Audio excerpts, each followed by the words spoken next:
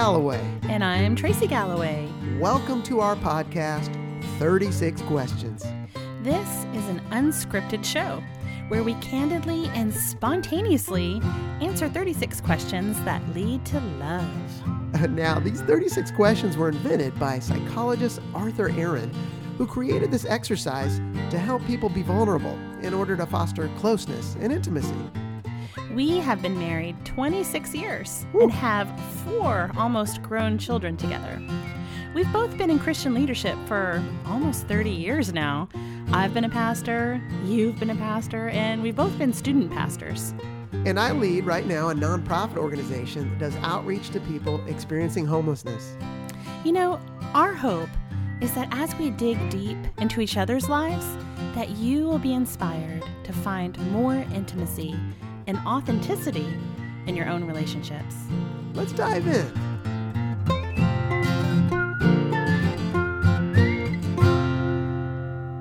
We're back.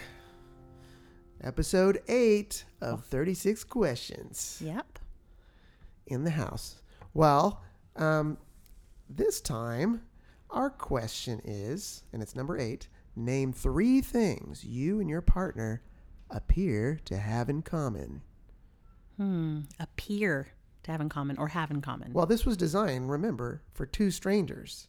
Was it? Yeah, this psychiatrist designed this study for 2 strangers never having met to go through 36 questions together. To fall in love. And, well, to see... Or draw close. See if there's some intimate, sort of to be connection. Close, yeah, which it did Right. work. I guess some of them, they also had to stare into each other's eyes for 4 minutes without talking. We need to do that. Yeah. We've been doing the question, but we haven't sat and stared in each other's eyes. I think they went through all 36 and they stared at the end into each other's eyes. I think they stare into each other's eyes like every 6, like they do 6, take a break and stare. We really should learn more about 36 questions. We really should. We're really just kind of shooting from the hip here. Hey, that's something we have in common. Shooting from the hip. Yes. Spontaneously doing things, shooting from the hip, winging it.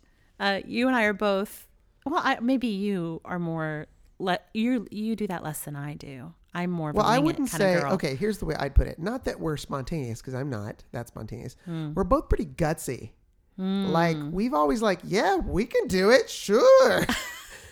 Doesn't mean we know how. It's like we just dream it and we believe it. Like, oh, let's do it. That's true. I think part of that is because when we were young, when we were teenagers, we went to the same church, and it was a faith church, which can lean in a direction that I don't totally love. Sometimes. Yeah, it can lean in a very claim it. self-focused direction. I don't like that part of it, but one of the cool things about it is it gave us that foundation of believing that with God, all things are possible. Yeah, we believed in miracles. We believed and saw them. Healing. Yeah, and we saw it. We did it. I mean, we did. Yeah. And so, yeah, you're right. We're both pretty gutsy because we've done some gutsy things, some gutsy missions trips, gutsy outreach forever. And I haven't been that afraid. We just go for it. And sometimes that got us in trouble too. We got in over our heads a few times. That's true. But mostly we had a lot of fun because we did amazing things that normal people don't do. Exactly. I think that's we're not normal. That's a great, that's a good one. That should be the book we write together, the title. We're not normal. Because the truth is, I meet other women, and out of 1,000, it's really hard for me to find one that's similar to me. Yeah. I feel really different. You're 1 in a million, honey. Oh, thanks, hon. I don't know what it is. Maybe it's just my own insecurity that I feel different, but I definitely feel different than other women. And I've done a lot of things that other women don't normally do. And so therefore I do feel very different. And I think you're very different too. You're different than other guys. I've always, and I mean from a small child, felt like different. Like, okay, I'm not like the other kids. I don't know. I just felt like I'm the weird one. Don't all kids kind of feel that way? Because all 4 of our kids have felt that way. Maybe they I think that's part of growing up and feeling insecure. I was not a joiner. I was not in clubs. I wasn't in sports. I was just doing my own thing. I just wasn't interested in that stuff for the most part. I did a couple things, but mostly I was just wanted to do my own thing. Mm-hmm. And you still do. You prefer not to work for someone else. You want to just work for yourself and do your own thing. Well, that's a real high priority in your life. I do like having creative control.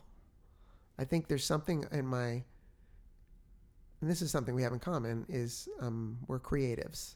Right. I wouldn't even say we're pure creatives. Like a pure creative, like I know people who are artistic. Right. And they can do nothing but that one thing, and they're not good at anything else or a lot of other things. But man, they're amazing in that one area. Amazing, right? I'd say we're the kind of creatives that we've got this creative edge, but then we're kind of the organizers, the mobilizers. You know, we kind of have that leadership thing where we've got to make something happen. So I'm kind of not happy unless both of those things are met in my life in some way. But we are creatives in the fact that we're messy. We're both messy. Oh, perfect. Yes, there's something we have in common. And we just cleaned our bedroom today. So. And it's not quite clean yet. Well, but mostly. Right. For mostly. us, really good. People come to my house and they think I'm extremely clean because I am able to do it. But naturally, I think you and I are kind of messy people. I remember this is an early marriage story. We had just gotten married. We lived in Northern California, and we had a one-bedroom apartment. Hadn't had kids yet. And our apartment was a disaster zone. Okay, the kitchen, all the dishes were dirty and piled up high in the sink. Our bedroom, the clothes were like, up to your knees. I think it's because we had no dresser. Okay, we had no dresser, so that didn't help. But yet they were just thrown everywhere anyway. We could have stacked them neatly somewhere. What was wrong with us? I don't know. But then there we were wallowing in our filth, and feeling like and we had jobs, tired, overwhelmed. We're working different jobs. Well, we were just like, blah, we were overwhelmed at all the mess. Okay. And we couldn't do it. And so we were moaning to our good friend, Shelly Anderson. And Shelly, who is a doer. Oh, she's amazing. She will pick up garbage anywhere she walks, anywhere on earth. Like, I need to clean up the earth, So she came over to our house and she'd washed all the dishes. While we did what? I don't know. And why couldn't we wash the dishes? I have no idea. What was wrong with us? Because we didn't have a dishwasher? I don't know. I don't know, but we were... That's like the low point of my existence on earth as a human being is to live in that messy you were apartment. Probably 20 years old and I was probably like 23. We were really young. We were young kids. And we were working and I guess we were overwhelmed. I don't know. And we were messy. Yeah, we were messy. We were creative. We don't have time for that. We're creatives. I got to write a song. You were creative with music and I'm more creative with acting, theater, drama. And we used to do that together. In fact, when we decorate too. That's true. I love decorating. But we lived in California. We started Creative Action Ministries. Mm-hmm. Remember? Yes. And we would go around to churches and you would get a band together and play music. And I would get a drama team together and teach some dramas. And then we'd go and do outreach in their local town, like in the square with music and with dramas and inviting people back to the church for like a big fun event or something to kind of draw people in the community into the church. Do you remember we used to do that? Yeah. And we did it on every mission trip we ever went on to. Right. We all would over the lead these world. Big teams. And some people, when they take teams, they want to paint or build something or, cook and feed people. We were all about the creative stuff. Right. Right. I remember teaching a drama workshop in Kampala, Uganda, Africa, at a Muslim school. That's right. And there were maybe 500 students in this huge auditorium. And I'm supposed to teach a drama workshop to 500 students at this Muslim school. And I'm like, well, okay, let's go for it. Like the average person, if they were asked to do something like that, like, you want what? And we did our Christian dramas in front of them just to demonstrate. And then I taught them some mime activities, like how to throw the ball and all these different things. And everybody laughed and had a great time. It went pretty well. But yeah, you've used your music and I've used the drama that I learned from going to Arts Magnet High School in Dallas, Texas, which is now called Booker T. Washington High School for the Performing and Visual Arts, long name. And I learned things there that I carry with me even to this day to teach people around the world as we travel and do ministry. We're creatives. So we have that in common. But you know what else I think we have in common? What? And by the way, I don't think we have a lot in common. You and I are very different. True. And I'm not into music. You're not into drama. I'm not into what you're into hardly at all. Star Wars. Yeah, I don't care about that. What? Okay. I don't play video games. Mm. Why do you do that? It's just It's a guy thing, such a I waste think. of time. Anyway, walk, shoot, walk, shoot, walk, shoot. And then Sounds you like walk fun. some more and shoot What's some the more. name of that game? Is it called Walk Shoot? It's so boring. Sounds like a great game. I just don't get Video it. games are. I don't know how the younger generation feels about it, but to me, it's like a wonderful way to turn my brain off because I overthink, and I'm just like, it's like. It's to fill your nothing box. Yeah, exactly. To fill my nothing box. Some people might watch sports to fill their nothing box. Right. But And I just don't like sports. That's another thing we have in common. We don't like sports. Yes. Good point. I just can't get into it. Yeah, I just don't care. I mean, it's so boring. Have you ever listened to sports radio? My dad 24 does. hours He a day. likes it. But I just Non-stop, like don't get it. nothing. Just talking about nothing. I hope we're not offending anyone. I'm sure everybody. I mean, out there- we're talking about nothing. we're very un-American now. in our way. We don't like football. We don't basketball, baseball. Well, we don't our care about son any of played that. football, and I enjoyed watching the game, even though I didn't understand what was going on. Well, yeah, that's because our kids, and I think part of the reason most of our kids didn't play sports is we had no interest, so we didn't show any interest, so they never. They all played some sports. Yeah, t-ball or something, T-ball, soccer. but they never really continued. fencing, Once they were- taekwondo, Yeah. golf, But that was when they were little. tennis. Well, yeah, you made them take a few lessons too along the I way. did. Got You're a exposed good them to mom. things. You're a Thank really you. good mom. Thank you. But yeah, But they didn't beg us to do that. You kind of made them well, sometimes. it's good to know how to do some things. Well, yeah, so we're not athletic, sporty people at all. We have that in common. And I really want to be, though. Not football people, but I really want to be like the REI person, who's hiking and That's kayaking. your fantasy.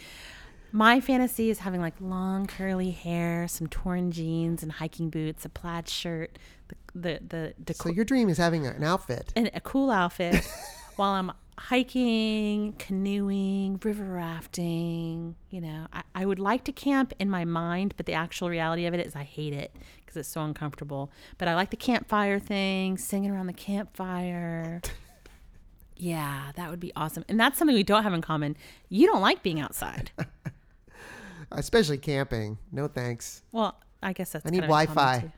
Well, we did that one trip with our kids where the Appalachian Trail actually runs through New Jersey. Yeah. So we took our kids. It's Tracy's And big idea. this- We're going to hike the Appalachian Trail. You know what it was?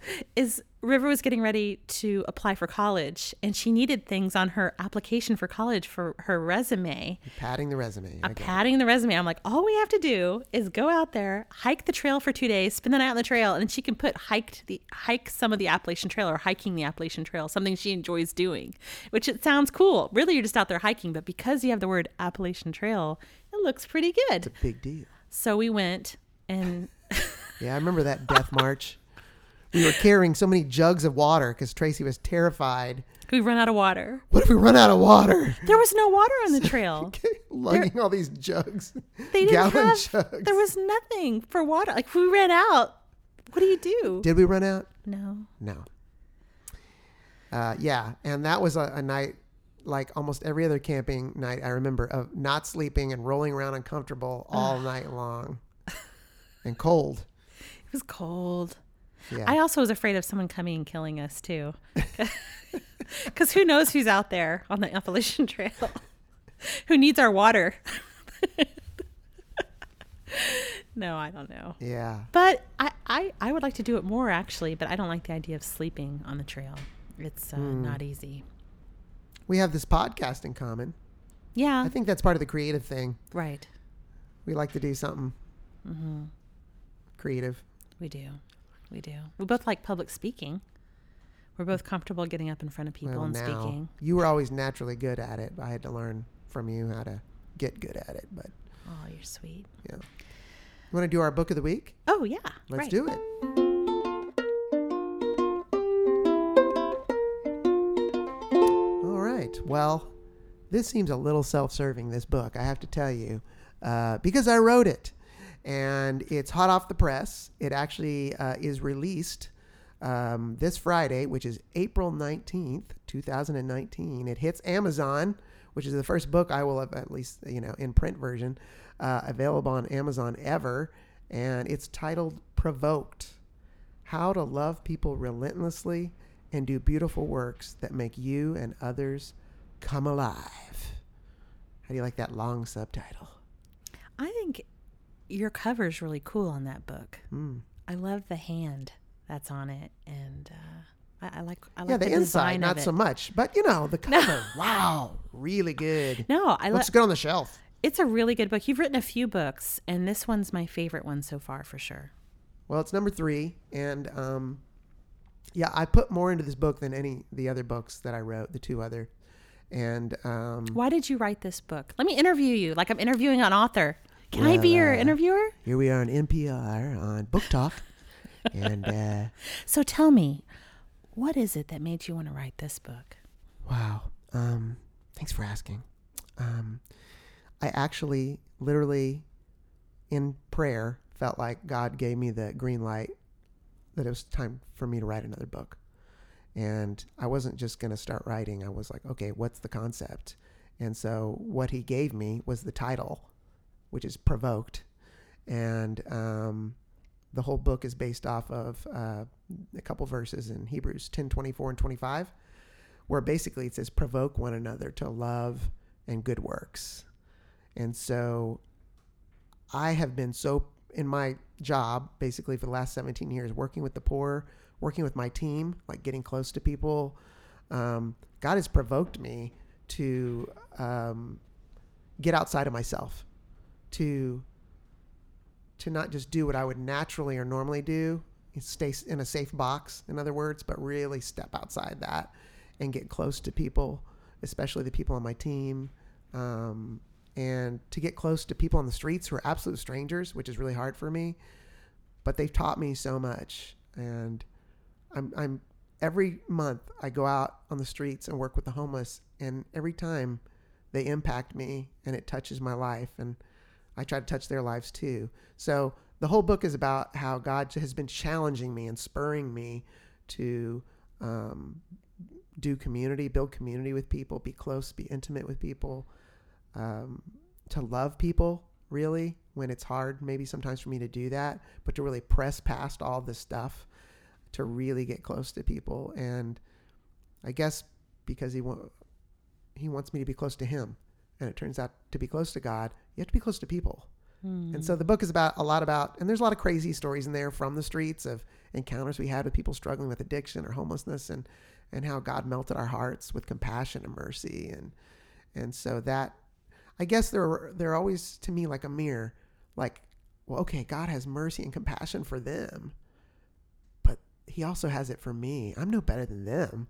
Look at all my quirks and, problems and flaws, and he has such mercy upon my life. I don't deserve anything I have or anything I get. It's just grace, So anyway, that's what the book's about.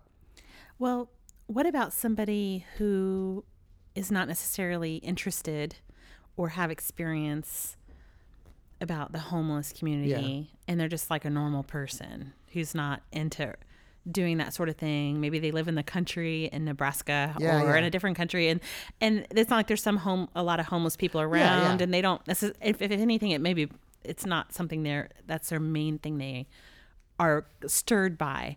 Would this book apply to them too? Yeah, it's not really a book about homelessness per se. It's mostly about me and how I was challenged to grow. But I do think part of the challenge that God is giving me is to relate to and reach out to those who are broken and hurting. And those people are everywhere. Everywhere. They can be at your work. Yeah. Your neighborhood, your family. So it's kind of getting outside yourself. Yeah, and to relate to people that could be really different from you in every way, right? Right. Because, naturally we're so drawn to be around people like ourselves. And it takes real effort to spend time with and draw close with people who are very different than you. It could be different color, different age, different religion, weight, different lifestyle. Yeah. Socioeconomically, it's uncomfortable.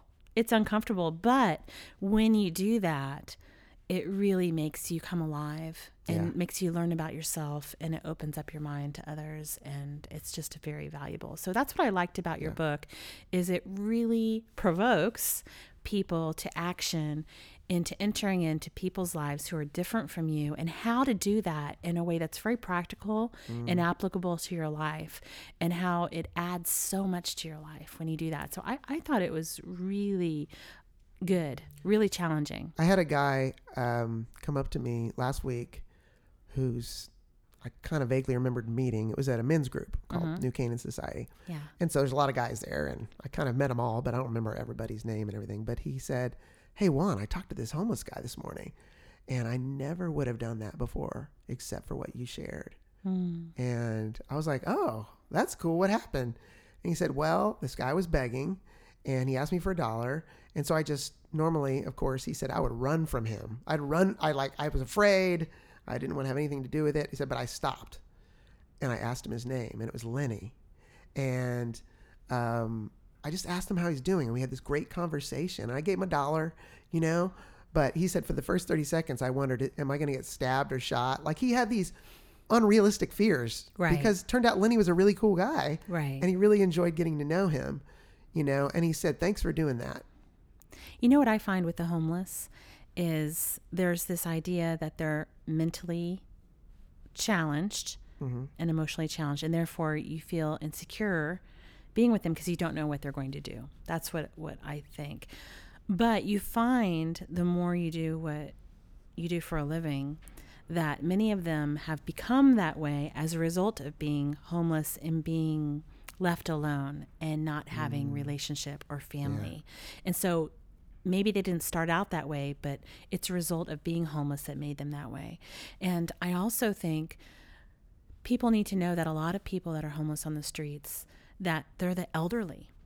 They're people who can't work anymore because of sickness, or they're too old, can't get a job, or disability, and they don't have family. That's another commonality. Like, what do we have in common? This is something homeless people have in common, is that they don't have family or friends, either from broken relationships, or maybe they're an immigrant, or maybe they were raised in a, what are those homes called for kids? Like Orphanage? yeah, not orphanage. Oh, group home, Yeah. foster home. Foster kids. Oh, lots of foster kids on the A streets. ton of them are homeless because when they hit a bump in their life of a situation of a job loss, instead of going to stay with mom and dad or their brother or sister, they don't have anybody. So they end up on the street, and then they can't get out of it. And especially the older people. So what I say to people when you think about someone who's homeless is think about your grandmother or your grandfather, or if you're older, your mom or your dad sitting there on the sidewalk. How would you want people to treat them? Because that's who they are. They're people like that. And so we forget that they're real people with real stories. And I remember one time I tried to write a book. It didn't work out very well. But I wanted to write a book telling the stories of the people in the streets, of what their childhood was like. What toys did they play with? Who are their friends? Did they play baseball? Because it humanizes people that we've dehumanized. And I think we justify bad behavior across the board in any area of life when we dehumanize somebody.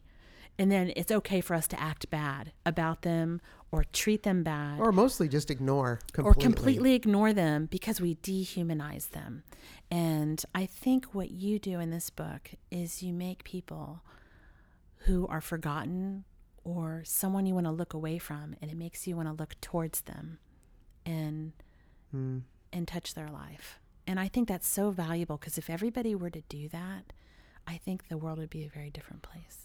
There's a quote that, it's not my quote, but I quote somebody in the book who says the opposite of love isn't hate, it's indifference. It's just pretending that person doesn't even exist. You don't even care enough to hate them, in other words. Right. And we all do that because it's kind of like the human brain just, okay, these people are like me, I connect. Boom. Oh, these people, no, I don't know how or what that's about, so I'll just ignore that. That's unsafe. I'm not sure. I feel uncomfortable. Some of that's natural. I mean, you have to live your life. But, Heidi Baker, she's a really cool missionary lady in Africa who runs Harvest Missionary Training School. Iris Ministries. She's someone who says, just don't worry about all the people and all the problems. Just love the person in front of you. Yeah. That if there's someone in front of you, I don't care if they're rich or they're poor or they're smart or they're dumb or they're pretty or they're ugly or they're black or they're white, who has God placed in front of you? Yeah. And how can you love them in that moment? Yeah, I quote her in my book too because she's amazing. Oh, you do? I forgot about that. And she says she has a great movie about her online, a documentary, and she says something in there that really struck me. She said, "Honor is the currency of heaven," and she learned when she would take these teams from America to villages and whatever. They used to come in and put on a big show, but they learned to come in and bow down before the elders and the chiefs and pray over them and wash their feet. Of the villages. Yeah. Yeah. And honor the leaders. Our daughter did that because our daughter went to that missionary training school. Yeah, exactly. And that was one of her favorite memories, actually, of her time going to school there, was going to the African village. Out in the bush. Out in the bush. So she called the bush because it's way out in the bush. And to honor the leaders of that village and how that taught her so much about honoring people. And I think that's something that's really missing in our society today. Is in the old days, back in the Jimmy Stewart black and white movie days, there was a lot of honoring, Mr., Sir, yes, ma'am, yes, sir, honoring people regardless who they were, where now it's so missing. I was walking around New York City with you last week after your book launch party in Soho at that really cool bookstore. What is that bookstore called? Housing Works. Housing Works Cafe. Everyone should go there. It's all the books there are donated. And when you buy the books there, and they're cool books there. I mean, really, I loved it better than Barnes & Noble. It was a cool bookstore. Really neat looking inside. It has a cafe. It's all old and funky and cool. And all the books are really neat. Mm-hmm. And the books you buy go to help their work with the homeless. And so all the people that work there, most of them are volunteers. And so you can go there and shop in Soho, New York. It's called the Housing Works? Housing Works. Housing Works. Yep. Right. So we did your book launch party there. It was such a cool place. Anyway, afterwards, we were doing one of those free walking tours of New York City. You go to freewalkingtours.com and you get on a walking tour and they tell you all kinds of cool history. And we did one of Grand Central Station, which was really fun. And I remember I was enjoying this walking tour with you. Where was I going with this? Oh, and people were not being respectful. Oh, yeah. So we're walking around the train station and there's just people from all over and everyone's using the F word everywhere I go. I mean, like on the sidewalk, people are using the F word. In front of a cafe, people are using the F word. In the street, and it's like F this, F that, F this, every sentence. And I'm like, what the heck? And there's like a little girl walking by us. And I can't understand why a man or a woman, anybody, but especially a man, while they use the F word so loud, so much right in front of women and children. To me, I was like, whoa, like what world are we living in? Right. Anyway, there's no honor or respect anymore. And that kind of gets my goat. And I just wanted to kind of put my 2 cents in there that if you're using the F word, cut it out. Anyway, if you want to buy a copy of my book, guess what? Half the money goes to actually help the homeless. But I think you might enjoy it. So you can go to Amazon and look up Provoked and Juan Galloway. You'll find it. And hope you enjoy it. It was fun writing. It took me a couple years to write this thing. And I really, I put everything I had into this one. So I hope people enjoy it. Order it today. Go now. $14.99. For yourself or for a friend.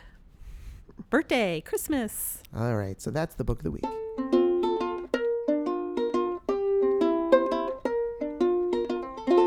And we're back. I think we really answered the questions about what we had in common. Well, I don't know if we did 3 things. We said we're creatives, we're messy,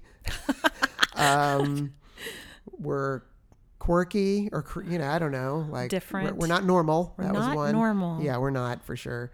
I guess maybe this is obvious from everything we just talked about today, but we've always been pretty hardcore, like Bible following Jesus Christians. Yeah, and we're not going to mess around. Like we don't just make it what we think, or I don't like that part. Like we're pretty, like we're always, this is the standard. We're going to live by it. Right. And so that's been true everywhere we go and whatever we do, that people know, like, what we stand for. I feel like when people sway from the Bible, when they decide there's certain parts that they don't agree with or don't like, or they decide that the Bible is not the Word of God, they tend, not everybody, but in my experience, they tend to start living a lifestyle that can be, I believe, detrimental to their soul. And it's just a dangerous place to go. And I think the postmodern view is, so I was studying this when I was going to London School of Theology for my master's degree in biblical interpretation. And I remember doing a paper on postmodernism and how it's really, I mean, I believe in being postmodern in a cool way. Like, I want to be cool and wear cool hair and flip-flops and be casual and hipster. You want to be a millennial? Is that what you're saying? Well, not too totally. Late. I'm a little too old. I'm Generation X. But when it comes to your belief, I think people think it's a new thing to think the Bible is a book of suggestions or something. Like, they think that's new. But that's been something that's been coming up all throughout the history of Christianity. And each time, if you look in history, each denomination that started to lean that way, like just recently they had a vote with the Methodist Church where they were going to vote about that. And each denomination that's voted to say the Bible is a book of suggestions, not the Word of God, all of those denominations, those churches, within 100 years started to die, or within 50 years started to die.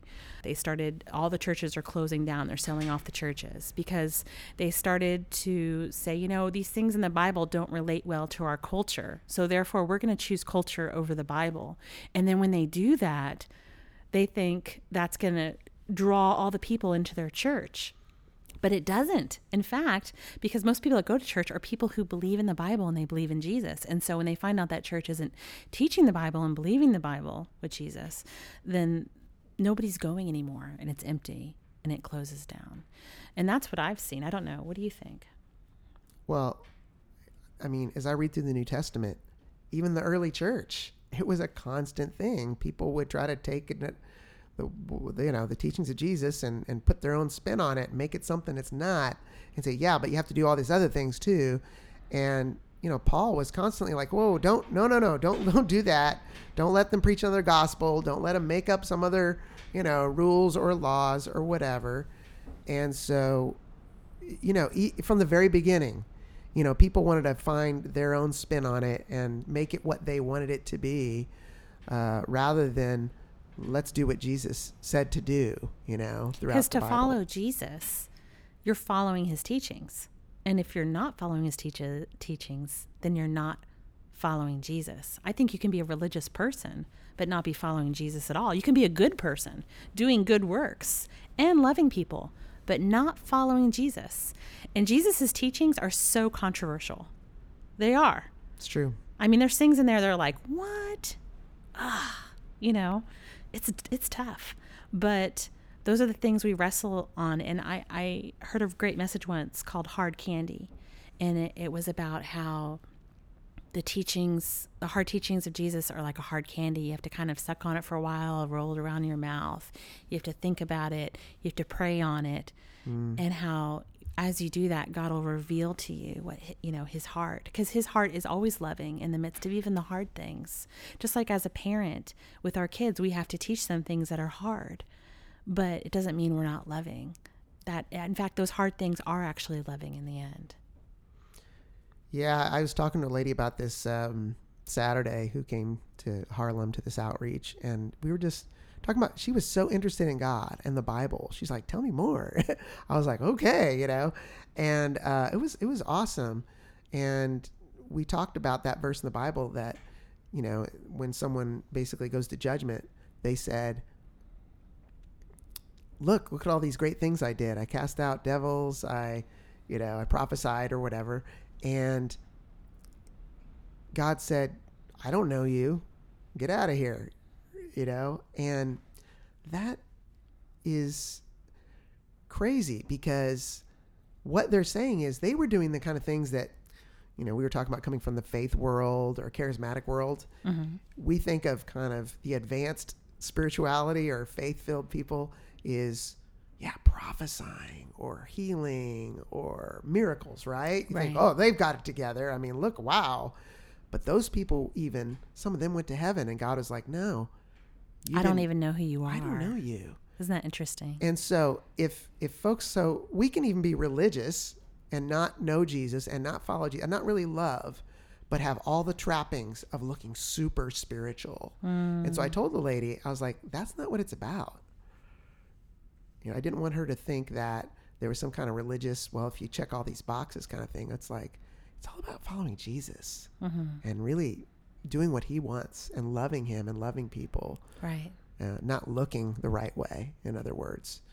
So it was, it's something that's convicting because think how many times we haven't been loving in our own marriage, to our own kids, to our neighbors. Right. I mean, we always try, but think of all the times we haven't. And, you know, we're covered by God's grace, but he also, he wants us to grow into people who shine a light and represent and look like him. And so we're pretty hardcore about our But when you're talking about loving, Yeah. are you saying accepting of everything? I mean, does loving mean that you accept everything, or what do you mean by that? To me, loving is affirming somebody's worth and honoring them and treating them like gold, no matter how they look, how they act, what is going on there. And what that means is if we go deep with people, if we befriend people, obviously we're going to build trust. And in that trust, we're going to have, because we invest in their lives, we're going to have the permission of that person to speak even about some of the hard things and to be able to talk about the difficult things and hold each other accountable, you know, is something wrong in your life there? You know, is that really working for you? Is that the right thing to do? Really? You know, let's talk about it. We're friends, right? Right. And we can talk about anything, your lifestyle, your religion, Right. your money, what you do sexually, whatever. We can talk about that because they know I really care about them. Right. I'm not there to put them down and be condescending, but you have to earn that, Right. and you have to earn it through love. Right. So they know you really care about them, whether they decide what you agree with your beliefs or not. Right. That you really respect them where they're at. I think you and I both do this. We have friends from all different lifestyles, all different situations where we have good relationships and love them and they love us, but we don't necessarily agree with their choices. Right. Even with our kids or people we know, we don't agree with their choices, Sure. but we love them and have a great relationship with them. But the way that we believe is biblical, and through the biblical lens, there's not sometimes, it's not something that we would choose to do. Yeah. But it doesn't mean we don't love them, accept them, and care about them. But I think also the reality is it's okay to agree to disagree. Like, just because we don't agree with someone doesn't mean we hate them or don't like them. Yeah. It just means we don't agree, and that's okay. Well, Jesus was a friend to sinners, and yet everybody knew what Jesus stood for. He was very clear. I mean, he literally was teaching. He was like a great rabbi, right? And they knew, okay, this is a great man of God, whether they believed he was the son of God or not. Maybe some of them got it, some of them didn't. But they knew, like, hey, we've never heard anybody talk like this before. Like, he talks with authority. Yeah. He means what he says. He's not wishy-washy. He stands for something. Right. And so I think if we're following Jesus, we have to stand for something. It may not be popular. It may even get you crucified. But there's a way that's right. And there's a way that's good. And we're pretty determined to walk in that, but humbly. Right. Humbly. Humbly is important, Yeah. and lovingly and humbly Yeah. following Yeah. God. Yeah. Well, okay, that was a lot of talk. Well, once we get talking about Jesus stuff, I mean, we could go all day. On and on and on. Because that's our life. That's who we are. That's what we have in common That's more what than we anything. have in common more than anything. In fact, I think that's probably what we talk about the most Mm-hmm. throughout our marriage is we talk about God. And we read the Bible almost every day together. Yeah, we have a little chair in the kitchen that's soft and it's like a chocolate brown, and we sit there and Juan says, "Let me read the Bible to you." And he makes me coffee and he puts it in my hand while I'm sleepy and he reads me the Bible when we sit there together, and that's really nice that we do that. And sometimes we'll read a devotional a little bit. We don't really pray. We don't usually pray together. We're not big prayer togetherers. I prayed for you today. He did? When you're having those heart pains. Oh, man, that was rough. Thanks. You're welcome.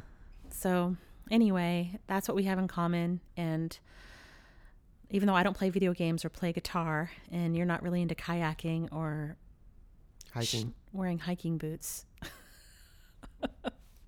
we still tend to get along because we have that one thing that I think is the most important thing to have in common in a marriage or a dating relationship. The Bible talks about being evenly yoked. And you and I, we do believe the same way. Yeah.